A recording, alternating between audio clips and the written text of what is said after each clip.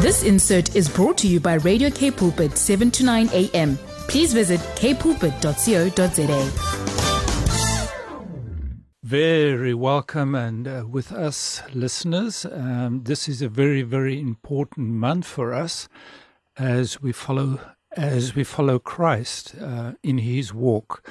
And we've been busy with Lent and doing our daily readings with Lent, and we're drawing very close to Easter. And this is a very, very important time of the year for us. And as we know, Lent, perhaps some of you don't know about Lent, but Lent is a 40-day journey that Jesus took before he died on the cross. And it's a good reminder of to us of the 40 days that he spent in the desert, where he was alone and where he was hungry because he was fasting, and all the temptations, the three major temptations that he faced. Frederick, just think about it. If you know you're going to die, such a gruesome death on the cross, like Jesus did, he knew. And so it started, like you said, 40 days before that, when he went in on a donkey with the palm leaves that people had put out for him. But can you imagine how excruciating it must be with that knowledge of what's going to happen and what you're going into for these next 40 days? Yeah. And this is then a very appropriate theme. As this month, we want to talk about, not for the next 40 days, but for the next 30 days or less than that. We want to talk about friends and family members of addicts and the struggles they face. We often talk to addicts, and of course, they have unique struggles. But to also think about those living with people with addiction. Yeah. And for many of them, I can imagine, I come from an addiction background, a tendency for addiction, and was actively in sexual addiction for many years. Thank the Lord that I'm free of that now. But just the agony, so this is actually quite a sensitive topic for me, Suki. Because I realize the pain, the harm, the hurt that I inflicted on you. And not me as a person, because I'm not a bad person, but what the addiction has done to me and to you as my spouse, as my partner, as my dear wife. I just went through many, many hours of agony. Not to the extent that Jesus did, but I went through many hours of agony just wanting to stop, because I know I'm hurting you. I know it's sin, and I wanted to stop, but I just was not able to. And I can't imagine the trauma and the betrayal and the broken trust that you had to go through. And I can only think it was difficult. Sure. So, now we're going into the month that we can talk about the difficulties for friends and family of those that are caught in addiction and struggling against addiction. And, in the beginning of my addiction, when it was revealed, and I just saw how many efforts that you had made to help me get over this addiction, and efforts that I had made. And just saw that we really need a very, very clear guidance for family and friends. Or maybe even you have a colleague that is struggling with addiction, or with some habit that they want to get rid of. Yeah, or maybe a colleague who's got a child or a husband who struggles with an addiction. And I think it's sometimes really hard for people who are not in that situation. Because this person is just complaining all the time. And this is a never-ending story. It feels like that sometimes, because the problem goes on and on and on. Often before the addict is able to stop, there are years of denial. And where this person, whether it's a partner or maybe a mother or a father or parents that are struggling with their child that is addicted to drugs, and how the person steals from them. And many people say, man, just kick him out of your life. But it's hard, and that's often what people tend to say, because they just think, but this is not possible. And I mean, it is not sustainable. You cannot do that. There are certain things you need to have boundaries. Yeah. But it's not as easy always as, just the recipes people give you from outside with the best intentions in the world. Because you are not in that person's shoes and you don't know what they experience. Frederick, one of the days before we came to the studio, I spoke to one of the people that we're going to have an interview with. And that person just said to me, I just need to make sure that when we have this conversation with you, I'm in a safe place. I need to sit in my car because currently my child is struggling with a very active phase of the addiction, and he might burst in there and start talking to me or disrupt us.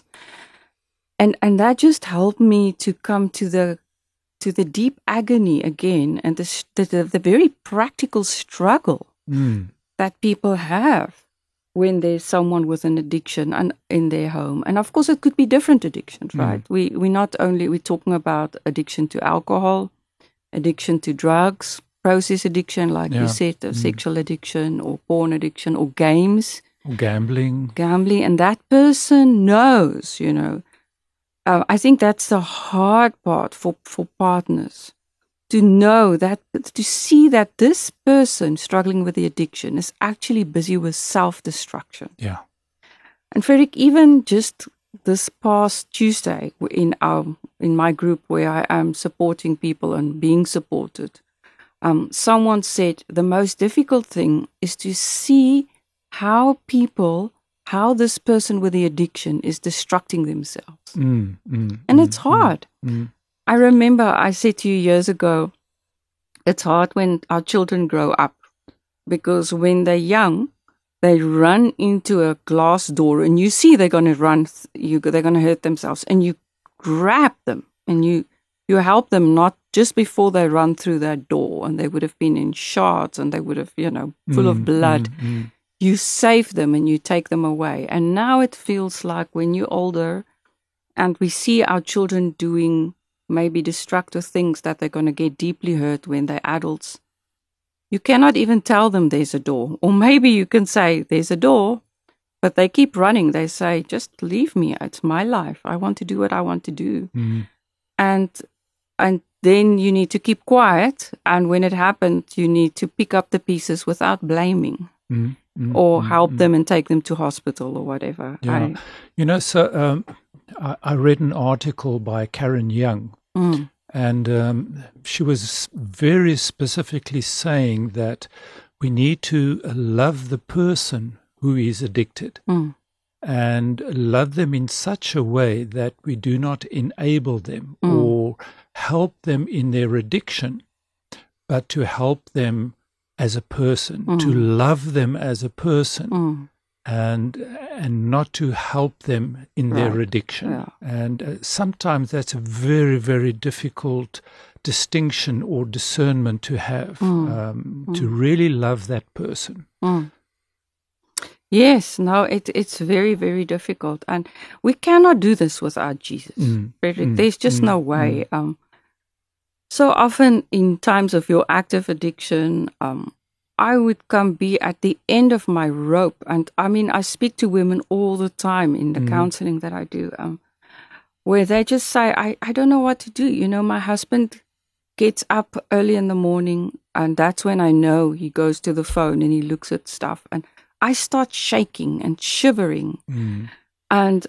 And then I just cry out to Jesus and I ask him to help me, because I know there's nothing I can do. If he's going to do it, he's not going to do it. I'm powerless. Yeah. And I ask Jesus and I can talk to him and I can divert my attention because I cannot save my husband. I mean, even if I go and confront him, that doesn't mean he's not going to do it again tomorrow. Yeah.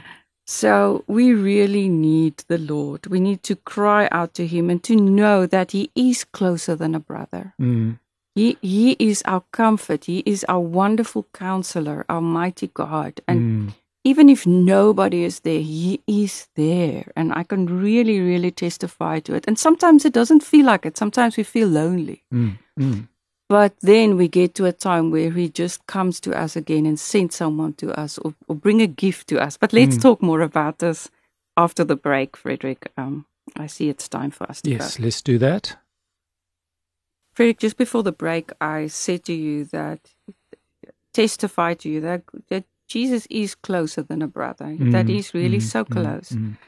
And I've realized that in the most difficult times, that even now sometimes we still experience in our relationship when I feel lonely or when we just misunderstand each other and we just really struggle, that and not only in our relationship, in any difficult time in life, that God gives me some gifts. And that is so beautiful, that in the times when I feel down and out, he gives me a book, a very special book to read that I just love and I can just go to for that moment.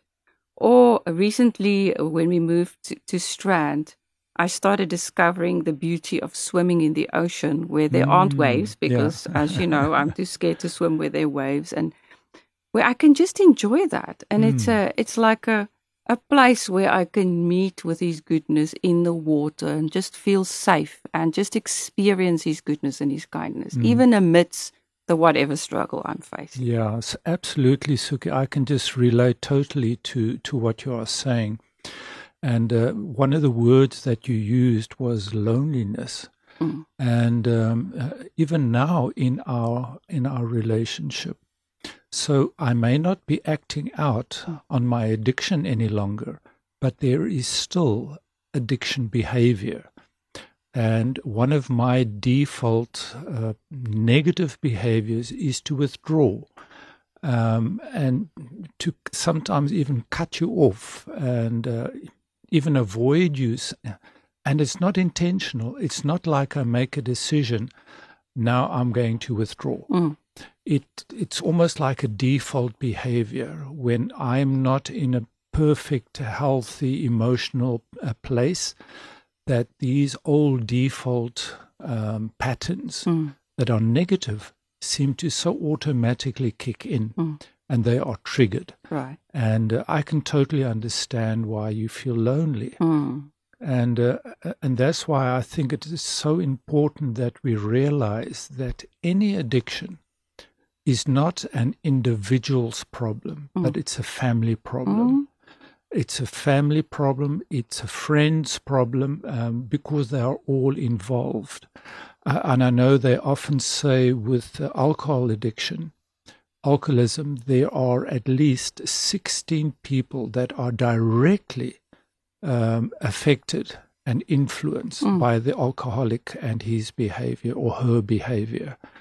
So it's really a family issue that needs to be addressed as a family. And that's why I'm excited that we can speak about family and friends of those struggling with addiction. And we really want to look at the realities, the restoration and the redemption that is available for family members and friends in the face of addiction. Right. And just acknowledge that that sometimes it's hard to love the addict. It's hard. Very difficult. And it's also hard for the addict to experience love, because I'm thinking in those times when you cut off, my old pattern of my codependent behavior was for me to pursue you and to try and get you or to try and help you or to try and help you to see what God is saying or whatever. And as you know, that was not the most helpful behavior, because I cannot fix you. I cannot save you. And I think that is what's so hard. And I'm sure that people that are in the same boat now will just hear my heart how difficult it is sometimes not to try to help that addict. Because helping is not, like you said, it's not always healthy helping. The different ways to love an addict is sometimes just to let him be. Yeah. And then so what often seems for people outside that are not in the addictive relationship where there's an addict might think that this person is cruel. Because this partner of the addict or the parents, how could they do that? How could they not give him money, or how could they not help him when he's so depressed? I immediately, Suki, I'm thinking of the analogy that you talked about, is that the addicted person is running to that glass door and there's no sign or something on the glass sliding door, and they're going to run right into that door full speed, have a bloody nose, or even break the glass. And now we are saying to the family and friends, just let him run into the door. And I cannot imagine how difficult it must be for family and friends to basically let it be, to let him run into that door. I mean, if you say that to somebody who's not addicted, and in other words, you see this person is not addicted, but they're running towards the door, and you stand back and you say, let's see what's going to happen. That would be cruel. That would be so cruel, unfriendly, almost wishing harm on that person. But to say to the addict, listen, I cannot help you. There can only be help and change for you when you decide yourself, I think there's a glass door in front of me. Maybe I need to slow down, or maybe I need to change my direction. Maybe I need to make changes in my life. And often for the addict, it only comes after they've hit the glass door and they realize they've got a bloody nose. Okay, next time I'm going to do something differently. And it's only in those places that they can start making a change. And it's all the time the spouse or the partner or the friends that have said, hands off. Yeah. Let them experience the consequences of their own actions and their own decisions and their own behavior. And I know if I would have come in that time and say, there's a glass door, you would be really angry with me. That would not be helpful. And you would still go into that door anyway, because you think, I'm so stupid to tell you there's a door. Can't you see there's a door? But you go into it anyway, right? Yeah. So that is what's it's that this is what it makes it so tricky. That reminded me, Frederick, of a story that I know. It's not, we haven't spoken about it before, but I think it's an appropriate time for this story that we often do in counseling with partners of addicts. It's a story about, we always say the story has got a few chapters. The first chapter of the story is the person, you're on your way to the woods. And on the way to the woods, there's a hole. And you're on your way to the woods, and there's a hole, and you fall into the hole. Chapter 1. Chapter 2. You're on your way to the woods. There's a hole, but you don't see it, and you fall into the hole. Chapter 3. You're on your way to the woods. There's a hole, and you see the hole. And you think, oh boy, I shouldn't be. But before you know, you're in the hole already. Chapter 4. You're on your way to the woods. There's a hole. And you almost fall into it, but you just get it right not to fall into it. Just to go around it. You walk around the hole. Chapter 5. You're on your way to the woods, and there's a hole. And you walk another road. Take a different route. Yeah. So this is a powerful story. It sounds so stupid, but this is exactly what happens not only to the addict, but also to the partner of the addict. Because you know you shouldn't tell that person that. You know that, but you keep doing it.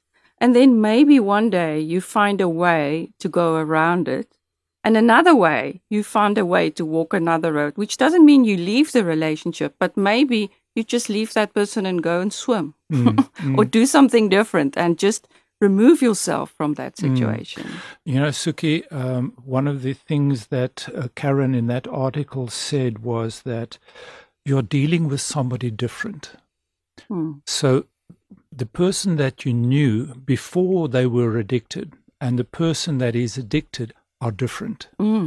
And you cannot deal with them, and this is our tendency, I think, deal with a person as they were before the addiction.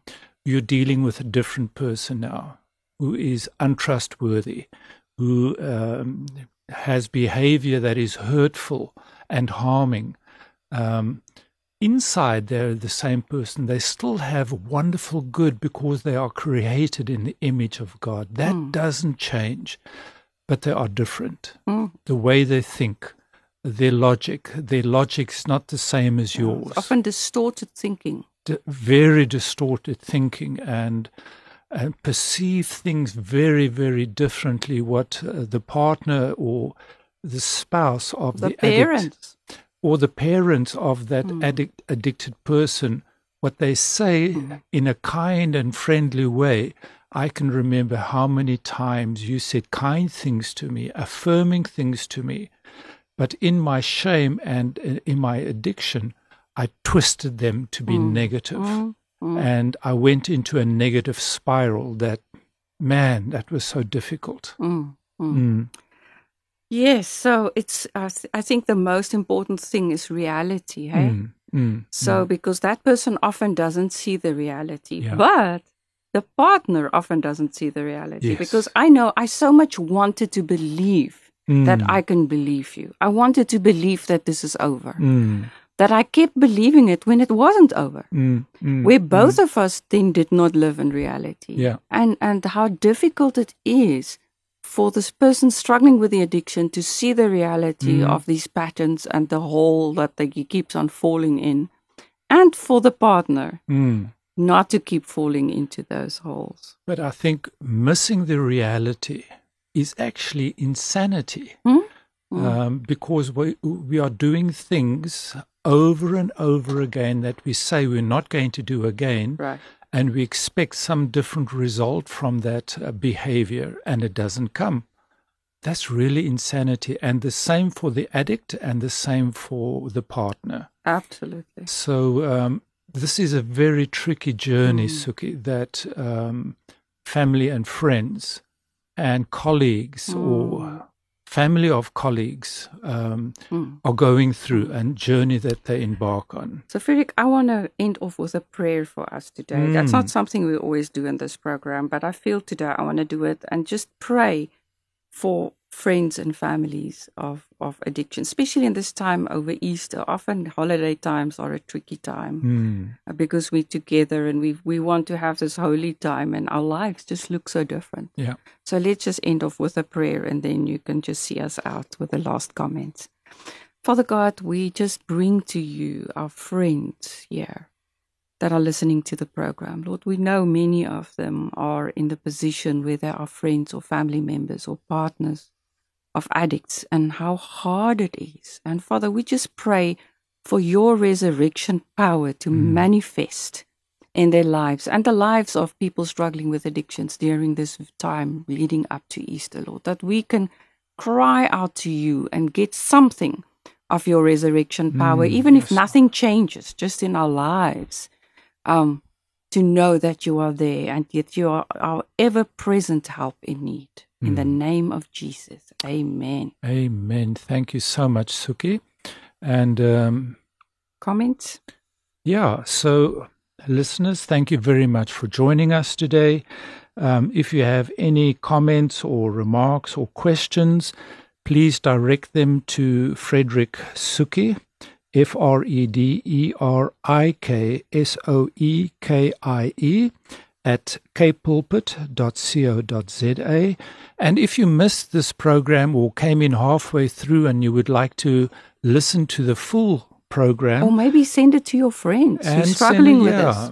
And if there are friends that are struggling, and maybe you know somebody that has a family member, go to the podcasts at www.kpulpit.co.za/podcasts/Into Me See. And see you next week, where we'll continue with this very, very important discussion. This insert was brought to you by Radio K Pulpit, 7 to 9 a.m. Please visit kpulpit.co.za.